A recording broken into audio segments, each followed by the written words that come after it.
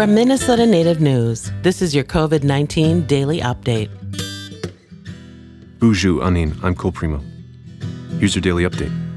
The Centers for Disease Control and Prevention has released new guidelines for schools during the pandemic, but it won't change much in Minnesota. As part of the new guidelines from the CDC, students can now be spaced out 3 feet from one another in classrooms.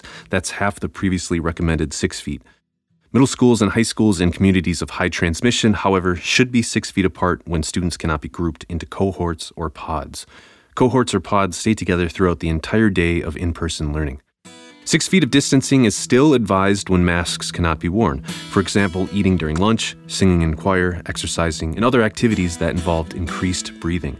Teachers Union Education Minnesota released a statement following the updated guidelines, saying it won't have much of an effect on Minnesota schools.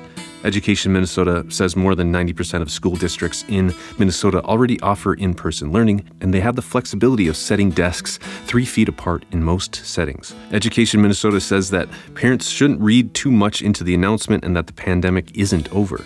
Quote, "We're concerned about the rising number of infections of students and staff that have been linked to school buildings, and our hearts go out to the families of the 2 school staff members who contracted COVID-19 on the job and died already this month." Unquote.